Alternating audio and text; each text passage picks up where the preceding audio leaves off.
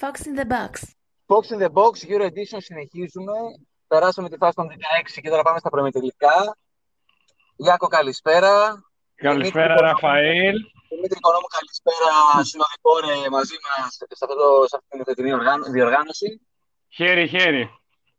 Πολύ καλησπέρα στην καλύτερη παρέα. Μας τιμάς. Αυτά είναι. Πάμε να κάνουμε μια μικρή ανασκόπηση της φάσης των 16, να δούμε τι βγάλαμε, τι πιάσαμε, τι δεν πιάσαμε, τι από μας απογοήτευσε για τα σχετικά. Δώσ' το, Ράφα, δώσ' το. Θα ξεκινήσω με το εντυπωσιακό ξεκίνημα Ουαλία-Δανία 0-4, που νομίζω είχαμε συμφωνήσει στο ότι η Δανία θα περάσει την επόμενη φάση, ήταν και η συμπάθειά μας κτλ. Νομίζω αυτό πέσαμε μέσα, το θέλαμε, δεν μας προκάλεσε κάποια έκπληξη, τι λέτε? Η μόνη έκπληξη ήταν στο σκορ, νομίζω. Εντάξει, σε αυτό ναι. Δημήτρη, τι λες εσύ στοιχηματικά? Ηγετικός Ντόλμπεργκ, νομίζω ότι έλειψε ένας καθαρός φορ από τη Δανία φέτος, αλλά καθαρός φορ, με το που ουσιαστικά ξεκίνησε βασικό επιθετικό η ομάδα, βρήκε 4 γκολ και όχι μόνο, Breathwaite ανεβασμένος. Γενικότερα ένα πολύ άριστο διάβασμα η συγκεκριμένη αναμέτρηση. Το μόνο ότι ο Ντόλμπεργκ έχει πιάσει τον Πούλησεν τώρα στην πρώτη θέση των σκόρερ της Δανίας. Θα του κάνουμε τρίπλα τώρα με την Τσεχία, μην αγχώνεσαι για τίποτα. Ιταλία-Αυστρία 2-1 στην παράταση. Εδώ ζόρισε λίγο το πράγμα. Φάνηκε ότι η Ιταλία είτε λίγο κουράστηκε, είτε λίγο επειδή υπήρχε μια πιο καλή ομάδα απέναντι της, ζορίστηκε λίγο κάπως, αλλά τα κατάφερε. Ναι, δεν δείχνει να τραβάει πολύ βέβαια. Προβλημάτισε αρκετά. Έχει καλή ομάδα, αλλά ναι, έπεσε σε καλύτερη ομάδα από τις άλλες. Θυμηθείτε τι λέγαμε, ότι όταν θα βγει από τη Ρώμη δεν θα είναι τόσο εύκολα και ήρεμα τα πράγματα, και για μένα το γεγονός ότι όσο θα βρίσκει, θα το λέω και θα το ξαναλέω, όσο θα βρίσκει ικανότερη επιθετική γραμμή απέναντί της, θα ζορίζεται η αργή αμυντική γραμμή που έχει. Άρα τώρα θα ζοριστεί πολύ. Θα δούμε, θα πάμε εκεί. Με βάση τη λογική του Δημήτρη, λέω.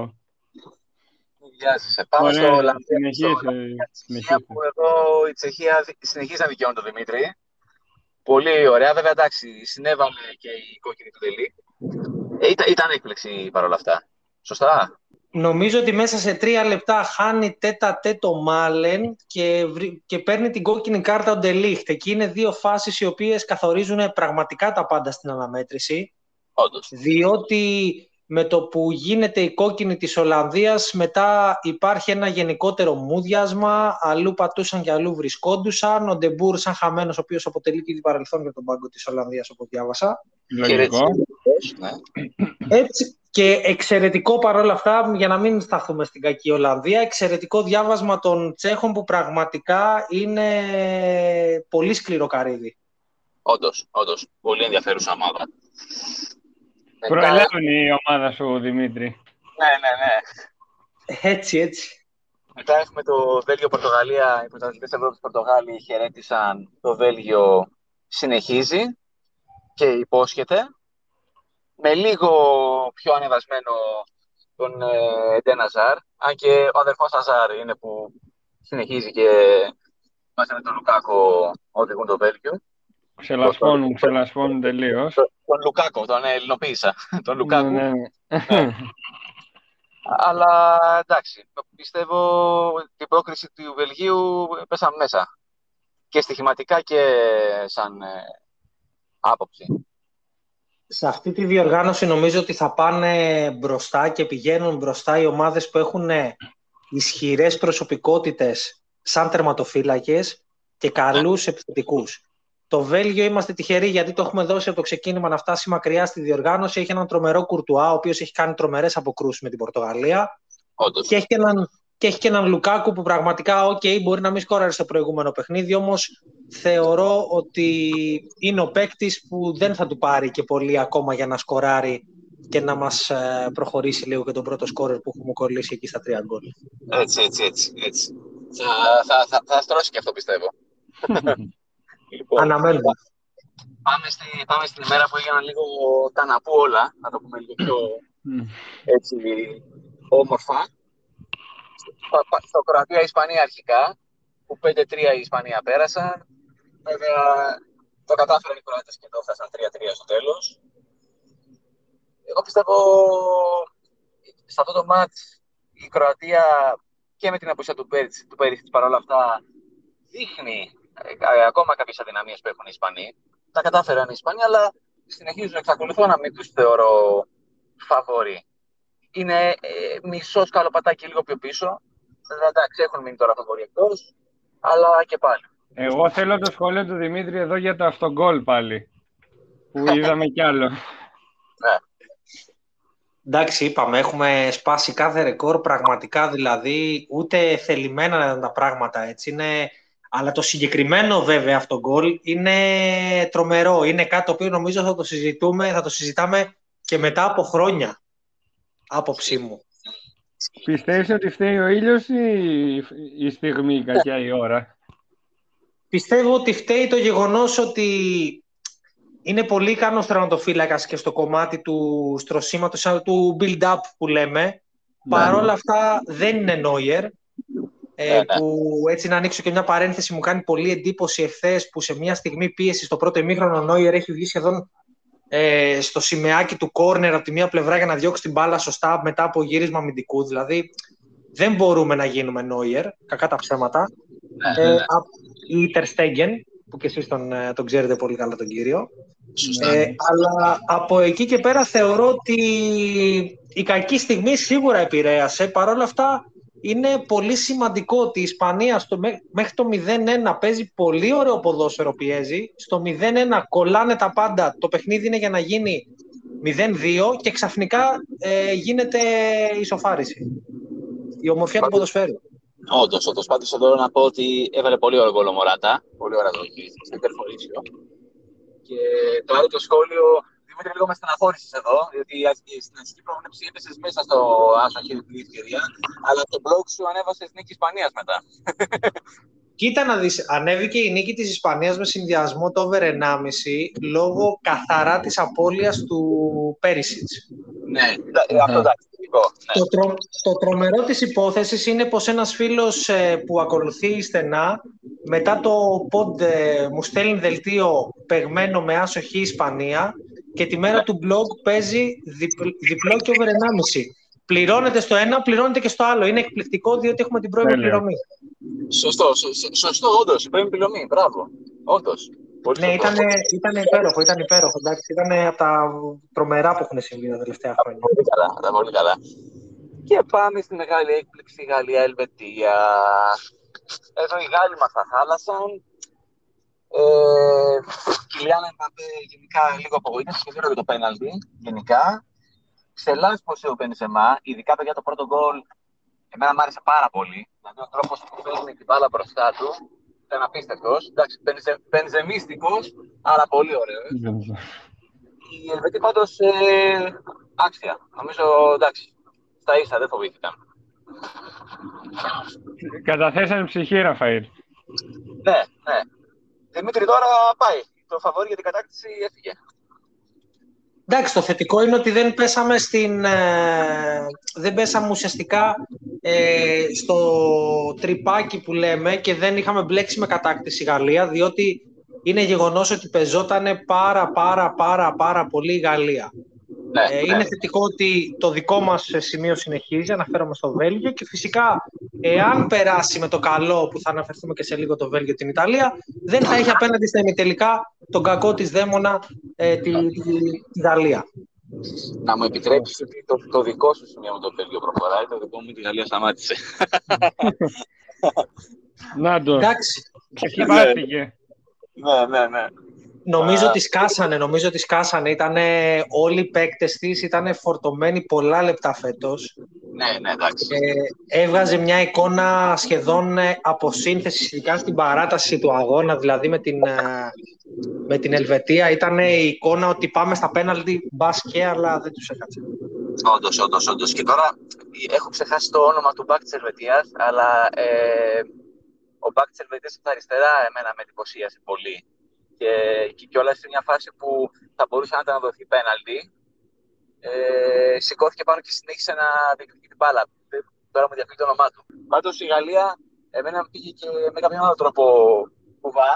Διότι θυμάσαι, Δημήτρη, πως είχα πει ότι είχα παίξει τον Λαός να σφίξει τελικό Euro. Αλλά ο Λαός λόγω του πέναλτι που έδωσε στη Γαλλία ενάντια στην Πορτογαλία τιμωρήθηκε και δεν θα ξανασπίξει το Euro. Αλήθεια. Ναι, το διάβασα τώρα το απόγευμα. Ναι, το ανέβασε η Μάρκα, αν δεν κάνω λάθος, ότι έχει προκύψει τιμωρία. Για ποιο πέναλτι είπες, Ραφαήλ? Τι πες? Για ποιο πέναλτι είπες, Ράφα, sorry? Ένα πέναλτι που έδωσε στη Γαλλία και ήταν λίγο αφισβητούμενο. Δεν ήταν και πολύ πέναλτι. Μια φάση που το έσπρωξε ή τον Μπενζεμά ή τον Εμπαπέ. Η Γαλλία μας χαιρέτησε και πάμε σε ένα πλέον από τα πιο δυνατά φαβορί, την Αγγλία, που απέκλεισε στη Γερμανία, έχει coming home, τη φώνα σκήνη ξεμπούκωσε. Το over 2,5 sterling θέλω να μου το δώσετε, ευχαριστώ πάρα πολύ. Ορίστε, δικό σας. Και σας ακούω. Σχόλια την Αγγλία. Για μένα ήταν έκπληξη, έχω να ομολογήσω. Μάλιστα. Βέβαια, έκπληξη. Εντάξει, δεν είχε δείξει και η Γερμανία πολλά πράγματα, η αλήθεια είναι. Τα φαβορί δεν τρομάζουν. Πέρα από το Βέλγιο, νομίζω, δεν τρομάζουν πάρα πολύ. Δηλαδή, ούτε η Ισπανία που είπαμε πριν, η Ολλανδία αποκλείστηκε, αν την πούμε φαβορί της σειράς τουλάχιστον. Γενικά δεν έχουμε δει κάτι εξωπραγματικό, ας πούμε. Ναι. Τώρα δεν ξέρω, Δημήτρης, αν έχει κάποια άλλη άποψη. Κοίταξε να δεις. Νομίζω ότι υπήρχε μια γενικότερη εντύπωση ότι όλοι περιμέναν τη Γαλλία. Πλην των καθαρά φίλων Άγγλων. Από εκεί και πέρα νομίζω ότι το σενάριο της Γαλλίας επικρατούσε. Ακόμα και εγώ που είχα εμπιστευτεί το Βέλγιο, έλεγα ότι βάσει ρόστερ η Γαλλία είναι σε ένα επίπεδο. Απλά το γεγονός ότι δεν έπαιζε μπάλα, συμφωνώ λοιπόν απόλυτα μαζί σας, έδειχνε ότι ίσως να γίνει κάτι το οποίο να μην το είχαν προβλέψει. Τώρα από εκεί πέρα για την Αγγλία μου κάνει πολύ θετική εντύπωση ο Pickford. Γενικότερα, ο οποίος έχει βγάλει χθες, έχει κάνει μια τρομερή απόκρουση σε Βέρνερ και Χάβερτς. Όντως. Και η πραγματική MVP της φετινής Γαλλίας πλην του Ραχίμ Στέρλινγκ που πληρώνει τον φίλο Ράφα με over 2,5 γκολ σε pre-game. Αυτό που έχω να πω είναι ότι μου κάνει πάρα πολύ λοιπόν εντύπωση το δίδυμο Ράις Φίλιπς που πραγματικά οργώνουν το γήπεδο κάθε φορά που παίζουν. Όντως. Είναι λίγο παλιά σκοπής αμυντικά χαφ που έχουν κατά κάποιο τρόπο προσγειωθεί στο σύγχρονο ποδόσφαιρο και έχουν δέσει παρόλα αυτά. Ακριβώς. Και όταν βάζεις και τον Γκρίλις από μπροστά να οργώνει, διότι με την είσοδό του πραγματικά η Αγγλία δημιουργικά, επιθετικά ανέβηκε 2 κλάσεις, νομίζω χωρίς υπερβολή ανέβηκε 2 κλάσεις. Όντως. Και είναι ο παίκτης που ουσιαστικά ξεκλείδωσε για τα καλά την κατά τα άλλα μέχρι εκείνο το σημείο και παράξενο για τα δεδομένα της φέτος, καλή αμυντική γραμμή της Γερμανίας. Ναι. Και οι 3 παίκτες που ανέφερες δεν ανήκουν σε ομάδα του Big Six, ας πούμε, που λένε οι Άγγλοι. Να το πούμε και αυτό. Βέβαια θα πάνε. Θα πάνε. Αργά ή γρήγορα θα πάνε, λογικά. Ακούγονται πολύ έντονα. Νομίζω μετά το Euro θα έχουμε κάποια εξέλιξη. Και εγώ έτσι πιστεύω πάντως. Και ο τελευταίος αγώνας της φάσης των 16 είναι το Σουηδία-Ουκρανία, που και εγώ εδώ είχα ψηλό εμπιστευτεί η Ουκρανία, αν θυμάστε, που πίστευα ότι θα μπορούσε να περάσει. Αν και μου προκάλεσε εν τέλει και εμένα λίγο έκπληξη παρόλα αυτά, αλλά βγήκε αυτό. Σεφτσένκο συνεχίζει. Εμένα η Ουκρανία, βλέπετε, μπορεί να μην έχω παίξει στοίχημα, αλλά είχα πει ότι θα πάει καλά. Δημήτρη, η Σουηδία όμως δεν πέρασε. Σωστός. Νομίζω ότι συμφωνώ με τον Ηλία που είχε πει εξ αρχής στο πρώτο που είχαμε κάνει για την καλή πορεία που περίμενε να κάνει, αλλά νομίζω ότι έχει κάνει κακό διάβασμα εχθές ο coach. Το κάνει πάρα πολύ εντύπωση, αν βάλουμε στατιστικά, να δούμε πόσοι πρώτοι ομίλων δεν συνεχίζουν στην διοργάνωση. Όπως επίσης και το γεγονός ότι από τον όμιλο Έμα Κιάμος που λέγαμε στο ξεκίνημα δεν προχωράει κανένας. Διαβάζει το μυαλό μου, Δημήτρη, το βλέπαμε χθες με τον Ραφαήλ, είχαμε πεθάνει στο γέλιο. Ναι, πραγματικά. Φοβερό. Τι παιχνίδια σου παίζει μπάλα? Και περνώντας λοιπόν στη φάση των προημιτελικών, των 8, ξεκινάμε με το Ελβετία-Ισπανία. Δίνουμε Ισπανία. Τι λέτε? Ναι, αλλά οι άλλοι θα τους κάνουν να φτύσουν αίμα τους Ισπανούς. Είναι σίγουρο οι Ελβετοί. Συμφωνείς εσύ, Δημήτρη? Εγώ λέω ότι με αυτά που έχω δει και από τους μεν και από τους δε, θα πήγαινα σε μία, στα δικά μου μάτια, περισσότερο safe επιλογή, στο over 1,5 ονομαστικά γκολ της Ισπανίας. Να σκοράρει λοιπόν 2 γκολ στο παιχνίδι Ισπανία, που πληρώνει λίγο ψηλότερα από ότι η απλή νίκη των Ισπανών. Ναι, οκ. Να είμαι ειλικρινής ότι επειδή συμφωνώ μαζί σου, Ράφα, ότι δεν μου γεμίζει το μάτι η Ισπανία που είπες και νωρίτερα. Ναι. Είναι και αυτοί οι Ελβετοί οι οποίοι ναι μεν, αλλά δεν ξέρω δηλαδή κατά πόσο η τόσο κακή αμυντική τους εικόνα που συνεχίστηκε με τη Γαλλία που δέχτηκε 3 γκολ θα συνεχίζει να καλύπτεται από την επιθετική δυναμική που βγάζουν οι Ελβετοί στα τελευταία παιχνίδια. Σωστό. Θα πήγαινα στο over 1,5 Ισπανίας, να είμαι ειλικρινής. Δεν διαφωνώ και εγώ το over, ας πούμε, σκεφτόμουν σαν μια επιλογή. Αλλά ναι, με καλύπτει και το over 1,5 της Ισπανίας, γιατί εντάξει, τα πιο πολλά γκολ θεωρητικά θα τα βάλει η Ισπανία. Σε ένα πιο δύσκολο μάτς έχουμε το Βέλγιο-Ιταλία, που για κάποιο λόγο σήμερα που κοιτάζω τις αποδόσεις απόρρισα που δίνουν οι στοιχηματικές στην Ιταλία σαν φαβορί. Εγώ θα έδινα σαν φαβορί το Βέλγιο, αλλά με συμφέρει με την έννοια ότι, ας πούμε, θα επιλέξω την πρόκριση Βελγίου σαν σημείο. Μίτσο. Μα ακριβώς αυτό είναι τώρα ο σκοπός μας. Θεωρώ λοιπόν ότι είναι πολύ πολύ σημαντικό το γεγονός ότι το Βέλγιο δίνεται σαν outsider. Ναι. Θεωρώ όμως πάρα πολύ σημαντικό το γεγονός να δούμε τι γίνεται με τον De Bruyne, Ναι, ο οποίος αποχώρησε με μίνι τραυματισμό στο παιχνίδι με την Πορτογαλία. Ακόμα δεν τον έχουν εμφανίσει στην ενότητα των παικτών σαν anytime scorer, οπότε λίγο να έχουμε μια πισινή. Όντως. Παρόλα αυτά, να είμαι ειλικρινής, δεν γίνεται τώρα να πηγαίνουμε όλη τη διαδρομή με το Βέλγιο και στα προημιτελικά να του γυρίσουμε την πλάτη, οπότε νομίζω ότι το 2-15 πρόκρισης είναι ένας χαρακτήρας value από την άποψη ότι και εγώ περίμενα το σετ πολύ πιο μοιρασμένο. Ναι. Δίνεται ένας χαρακτήρας φαβορί στην Ιταλία. Το Βέλγιο έδειξε ότι δουλεύει και χωρίς τον De Bruyne. Έπαιξε και κάποια παιχνίδια χωρίς τον De Bruyne και φιλικά και το πρώτο επίσημο στο Euro, που κέρδισε και 3-0. Οπότε, όπως είπες και εσύ πριν, ο Εντέ Ναζάρ ανεβαίνει.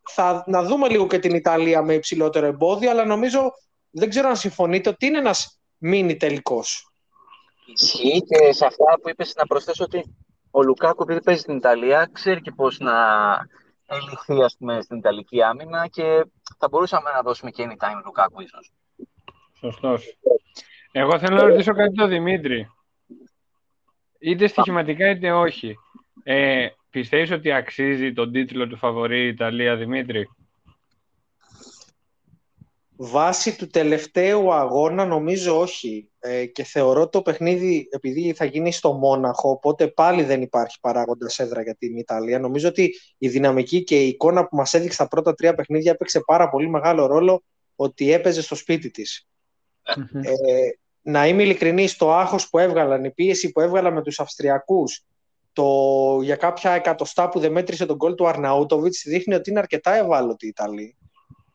Ναι. Οπότε η Λία θεωρώ ότι όχι, δεν είναι. Και το γεγονός ότι παίζει τόσο ψηλά το Βέλγιο για νίκη καθαρή παίζει κοντά στο τριπλασιασμό 3,40 για την ακρίβεια. Νομίζω είναι πολύ ψηλή τιμή. Όντως. Είναι. Ωραία, με κάλυψες νομίζω. Πάμε σε ένα πάρα πολύ ωραίο ζευγάρι που δυστυχώς μια από τις συμπάθειές μας θα μείνει εκτός, Τσεχία-Δανία. Εγώ προσωπικά προτιμώ Δανία. Είναι λίγο αμφίροπο. Το ξέρουμε, Ραφαήλ. Το θεωρώ λίγο αμφίροπο, αλλά εγώ προτιμώ Δανία. Εδώ θέλω να ακούσω τον Μίτσο, που είναι 2 ομάδες που και εκείνος πιστεύω συμπαθεί, αν και κάτι μου λέει ότι θα προτιμήσει τη Τσεχία. Θα σου κάνω τρίπλα. Για κάνε μου. Θα σου κάνω τρίπλα. Θα πω ότι αρχικά έχουμε δύο από τους πιο άσημους προπονητές της διοργάνωσης που έχουν κάνει εξαιρετικά πράγματα. Νομίζω η κίνηση του coach των Δανών στο προηγούμενο παιχνίδι, μετά από ένα κακό 20 λεπτό των Δανών, να βάλει τον Κρίσεσεν λίγο πιο μπροστά σε σκαλοπάτι, να σπάει την μπάλα. Ωραία πράγματα, δύο προπονητές που βλέπουν πολύ ποδόσφαιρο. Όπως είπες και εσύ, τώρα ένας από τους δύο δυστυχώς θα χαιρετήσει. Θεωρώ ότι η Δανία έχει τον πρώτο λόγο, διαθέτει περισσότερες προσωπικότητες. Ναι. Έχει μία άμυνα που είναι χαρακτήρα, έχουν και οι τρεις παίκτες τρομερό. Βεβαίως Σμάιχελ στο τέρμα. Θεωρώ πως ο Ντόλμπεργκ θα ξεκινήσει μπροστά. Ο Πόλσε να δούμε αν είναι έτοιμος και αυτός, να τον έχουμε και αυτόν διαθέσιμο. Έτσι. Δίνω σαφέστατα, να είμαι ειλικρινής, καθαρό προβάδισμα κιόλας στους Δανούς. Ναι. Διότι δεν είμαι σίγουρος αν σε ένα παιχνίδι συνεχιζόταν 11-11 Ολλανδία-Τσεχία θα είχαμε εκείνη την κατάληξη. Έχεις δίκιο σε αυτό. Έχεις δίκιο, ναι. Ενώ η Δανία είναι πιο ομάδα αυτή τη στιγμή. Είναι πιο ικανή να πάρει ένα παιχνίδι, νομίζω. Ακριβώς, και υπάρχει τρομερή συσπήρωση και εκεί τους βγάζω το καπέλο ότι τους συνέβη αυτό το πράγμα και έχουν βγάλει έναν χαρακτήρα, ειδικά μετά από τη Ρωσία και μετά το παιχνίδι που κερδίσαν με 4-1, τρομερό, δηλαδή το διασκεδάζουν. Έτσι. Και περνάμε στο τελευταίο ζευγάρι, Ουκρανία-Αγγλία. Θα συνεχιστεί το It's Coming Home? Εγώ πιστεύω ναι, πιστεύω ότι η Αγγλία συγκριτικά με τους υπόλοιπους θα έχει το πιο εύκολο έργο. Εγώ προσωπικά θα έδινα νίκη Αγγλίας και over, γιατί θα μπορούσε και να δεχτεί γκολ ή και να βάλει και 3. Δεν με τρελαίνει η άμυνα της Ουκρανίας. Είναι σε καλό φεγγάρι η Αγγλία και ίσως χρειαστεί να τρομάξει λίγο κάποιον αντίπαλο. Τρομάζει λίγο η νίκη απέναντι στη Γερμανία, αλλά άμα ισοφάριζε ο Μίλλερ μπορεί να μην είχαμε τη χθεσινή κατάληξη. Νομίζω η Αγγλία θα το καθαρίσει εύκολα αυτό το παιχνίδι. Εντάξει, Ραφαήλ, όμως με την Ουκρανία παίζουν, όχι με τη Γερμανία ξανά. Οπότε νομίζω, βέβαια, εντάξει, ο Σεφτσέγκο μπορεί να τους ψυχώσει λίγο στα αποδυτήρια, αλλά νομίζω συμφωνώ μαζί σου ότι δεν θα απειληθούν ιδιαίτερα. Νομίζω πάντως γκολ θα φάνε, να σου πω την αλήθεια. Γιατί οι άλλοι θα παίξουν τα ρέστα τους. Από αυτή την άποψη το λέω. Ισχύει. Δημήτρη, συμφωνείς με κάποιον από τους δυο μας? Βασικά και με τους δύο, το ίδιο είπαμε περίπου. Ναι, θεωρώ πως θα επιβεβαιωθεί το σημείο που περιμένουμε όλοι. Αν και να πω ότι, φίλε Ηλία, οι φίλοι σου οι Ουκρανοί πληρώνουν 10 στοιχηματικά. Να τα εκατοστήσουν τα παιδιά. Από εκεί και πέρα τώρα, για να πηγαίναμε λίγο σε υψηλότερες αποδόσεις, προφανώς από το σκέτο διπλό, θα πήγαινα σε διπλό και over 2,5 για τους που θέλουν να παίξουν απόδοση, οι φίλοι άνω του 2, και διπλό και over 1,5 κοντά στο 1,75. Είναι μια τιμή που μπορεί να μπει σε ένα συνδυαστικό με τις άλλες επιλογές που έχουμε δώσει νωρίτερα, ώστε να φτάσουμε σε ένα καλό ταμείο. Όντως, είναι αποδεκτό και αυτό. Για να πω λίγο κάτι πιο γενικό, βέβαια. Η Ουκρανία στο εθνικό πρωτάθλημα δεν έχει κακούς παίχτες. Απλώς δεν έχει την ανάλογη προβολή που έχουν τα υπόλοιπα πρωταθλήματα. Βγάζουν πολλούς παίχτες. Σαφώς, και νομίζω ότι αν περάσει, λέμε τώρα, που θα είναι ακραίο όντως αν περάσει, νομίζω συμφωνούμε όλοι σε αυτό, νομίζω θα τους κάνει πάρα πολύ καλό σαν κράτος το να προβληθεί λίγο ακόμα το πρωτάθλημά τους. Γιατί ακόμα και το δίπολο, ας πούμε, Σαχτάρ με... κόλλησα με το όνομα τώρα. Δυναμό Κιέβου. Με Δυναμό Κιέβου, μπράβο. Δεν είναι δηλαδή και Δνίπερο πιο παλιά και δηλαδή έχει ομάδες να κοντράρονται. Δηλαδή δεν είναι δύο ταχυτήτων το πρωτάθλημα. Οι δύο τους και μετά το χάος, ας πούμε. Ναι.